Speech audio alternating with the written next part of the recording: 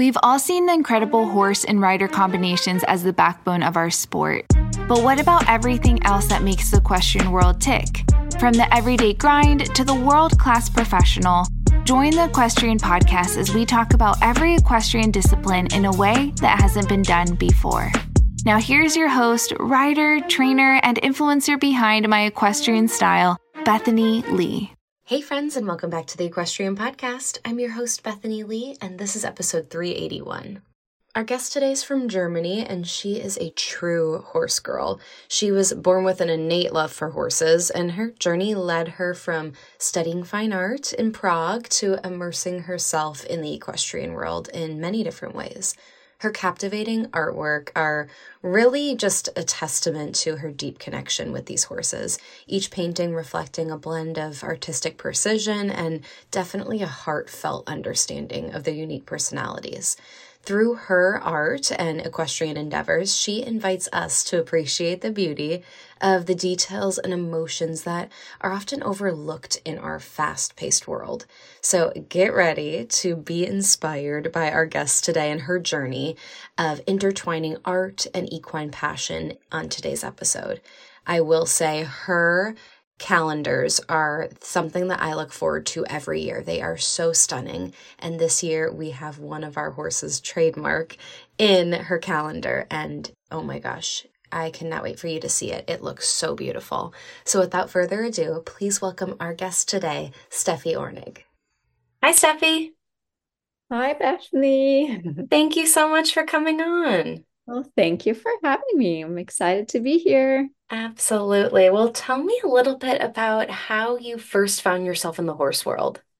Well, I guess it's been in my genes because my whole family is horse crazy. Actually, my grandfather, he was a jockey. He owned thoroughbreds. And then my mom, she did dressage. And my dad, he was a show jumper as well. So I got my first pony when I was 7 or 8, and we still have him until today. Oh, Over 30 now, and wow. Enjoys his retirement with my parents. So yeah, it's just always been that way. That's so cool. I know for a time, obviously, you have since kind of narrowed in on show jumping, and now obviously you are a painter as well. For a time you were doing both show jumping and painting, and you still are like very much within the industry in both regards. So those are obviously two very different skill sets. So what is it like kind of balancing both of those passions? Well, I really enjoy balancing both. It's on the one side more the athletic and energetic side of riding, and then the more a little bit like quiet and creative side of painting. And I think they quite complement each other from both of these sides, as well as it's always around horses. Also, when I'm painting, I try to always see the horse first, meet them in person. So it's quite, yeah, it all comes together. And I think being like both a writer and a painter and working also in the horse business, even for my third part, let's say, it really works together because I also do marketing in horses. So being a rider helps me with my other two jobs, but then again, being more on the marketing side, it helps for our stable, and then also for obviously for my paintings. And I guess really understanding horses, it just makes it so much easier for me to paint horses and to really capture their personalities and their unique details. Did you start by painting horses, or how did you kind of come around to becoming a horse portrait artist? Well, actually, I did quite the, let's say, classic painters, let's say lessons first, still lifes, and then I was taking art classes during my high school time, and then my teacher actually suggested I should really paint only the things that I'm truly passionate about. So it was like really like a great idea of hers. And yeah, I've never looked back ever since because it's just what I enjoy. And then I guess I'm a lot better at painting what I'm passionate about. So Totally. yeah. Isn't that like so true for everything, right? I mean, if you are involving the things that you are passionate about, you can just tell, and the people around you who are receiving the information or the art or whatever can really, they can really tell and kind of see that passion through the art, and I just think that's so true. I think that's really cool. Did you feel like there was like a breakthrough in your art when you did start painting horses again, or kind of like narrow in on that? Yeah, I do think so because also it was really nice for me to always get the feedback from because I do a lot of commissioned portraits. So it's not just me in the art, there's always a Hmm. third person in it as well. So it's so True. nice to include the horse owners already in the process. They get excited about it. They start like to see their horse develop on the canvas and then when they see the final painting, it's just such a magical moment always. So That's so cool. Before we dive into your process, I have to hear more about your life-size horse painting that literally traveled from, what was it, Belgium to Greece? yes, it was And awesome. tell me about how that all came to be. Well, back then I was working in Belgium at a really large stable there, and one of the clients who had her horses there, but also lives in Greece, approached me and said, "I want a life-sized one." So it was literally huge. It was a huge canvas of the whole body of the horse, and it was so much fun to make. I really, really enjoyed the process, but then it came to shipping it. Obviously I was just focused on like, oh, it was so much fun to paint, and then all of a sudden I was like, oh my god, now it has to go to Greece. And I was living in the first floor back then, so I had to ask the stable guys if they can lift it up with the forklift. Wow. And on that day that I had to ship, it was a huge storm in Belgium. So I was like, oh my God, Of it's gonna, course, it's yeah. gonna drop. But it made it safely and it found a perfect spot in her home and Oh, it's just perfect. Yeah. wow. I know you often mention the importance of spending time with horses before painting them. How do you feel like this, more personal interaction influences your artistic process versus, maybe hearing from the humans a little bit about the horse, but then also just really kind of like understanding the horse's personality for your artwork? I think it's really, really important for me always. If it's possible, I try to meet the horse. I mean, Yeah. obviously, sometimes it's not possible because it could be like, for example, once I painted a horse that the person had several years ago, so it was literally just old pictures, and then I tried to through conversations get a feeling for the horse. But for me, it's a lot easier if I see the horse, if I see how it acts, if it has Hmm. like really unique details, and then I can build already the whole composition of the piece to feature all of these aspects. So, for example, for the life-sized one, the horse had a really, really cool spot. Like it's a bay one, but it had one really cool white spot on the side of his hip. So I was like, I Ah. definitely have to paint from this side, and Oh then a yeah. little off an angle so that you also see all the cool patterns on the face and all of this. So or also like when they're a bit like, let's say when they have a really soft eye, then I want to have that as a focus. So to really show the personality of the horse, that people don't just think it's like a moment that I'm capturing, but it's really like the personality of the horse. They get a feeling for this is the horse when they look at the painting. Yeah, I think that that's so cool. I think, yeah, really getting the horse's eyes and their ears and just like the positioning, I mean, must be totally key when you are kind of figuring out the composition of a piece. Yeah, definitely. It's I do also quite a few sketches first. So Hmm. I take some pencil sketches, I get a bit of a feeling for the horse, and then I do an underpainting first. And through all of these different aspects, that's when I like before I do the real color layers, I already got a bit of feeling for the horse. So that's Hmm. always quite like easier for me to do that way. Sure. Yeah, definitely. I am so excited to talk about this brand. They are brand new and they have nano CBD products for cats, dogs, horses, but also for us equestrians. The CEO started really with having chronic back pain and was trying to find ways to relieve that and still be able to ride and feel good in the saddle.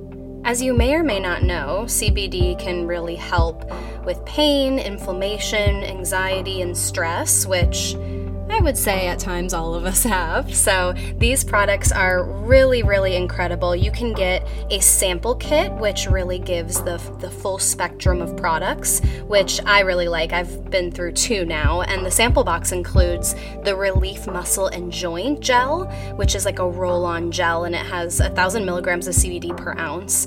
But what I really love are their Riders Relief vegan gummies. It's like a 30 count pack, and you can decide up to 25 milligrams to 50 milligrams, and really just is a good way with less calories and less sugar, but a good amount of CBD. They also have dog treats and more muscle and joint relief, so they really do have some incredible products that are specifically catered to horses, dogs, cats, but also equestrians, with the owner, Emily, being an equestrian herself. So I really, really highly recommend this product. It is Riders Relief. So for more information, they are just launching and really took the time to launch to really come out with some clean and really effective products. So for more information, visit their website at ridersrelief.com. That's RIDERS relief.com. Speaking of unique white spots, I am so excited for your calendars, which are something that you've done for years now, right? You've done them for a bit. Indeed. And I saw a little preview of the 2024 calendar, and it has one of our horses, Trademark and Jeffrey, featured in it. And so I saw that, and of course, Trademark has such an iconic belly splash. And oh, it's just like the picture is so perfect. But I love that you included him for your calendars. How do you choose what the artwork for every month will be? Well, thanks that you like the piece of him so much. I'm really It's happy so about nice. I love it. it. Actually, I'm a bit crazy when it comes to the calendars because I always do all of the artwork just for the calendars. Normally, like artists would take something that they've done during the year and then kind of put it together, but I literally like say, oh no, I want to have 12 completely new pieces. Wow. But I enjoy it so much. And this is like the calendar is something that really kind of nobody like kind of pressures me like, oh, it has to be like this or that. I completely just go from creativity. I choose some details, I choose some seasonal pieces. So, for Mm. example, next year in October, there's going to be My Horse Universe with some playful leaves around them. Oh, cool.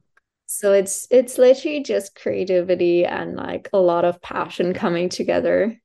That is so awesome. Yeah, I'm actually looking at my 2023 calendar right now. I have it laying on my desk. But I like it because it's so big. I know it can also be hung. But I love to have mine as kind of like a desk calendar and I can, write right on it. But I just think it like totally it matches my aesthetic so well because it's like really clean. I think the font and stuff is still like modern, but then the painting is just like so beautiful and detailed and the color schemes are so good. I just love it. I always like Even gravitate the towards your style, but I just Thank think it you. turned out so cool. When Even the you font, it's my handwriting, so it's No literally way. all Oh, I did this. not know that. I was like, oh my gosh, what is this font? It's so cool. It's literally your handwriting. That's It's my amazing. handwriting. Yeah. That is awesome. When you're picking what your artwork is going to be, do you have like a flow of connecting kind of the feel of the months, or do you kind of want each month to have a different kind of feeling with it? Well, I think the general like color scheme, it's all quite natural colors. So that kind of has a bit of a flow.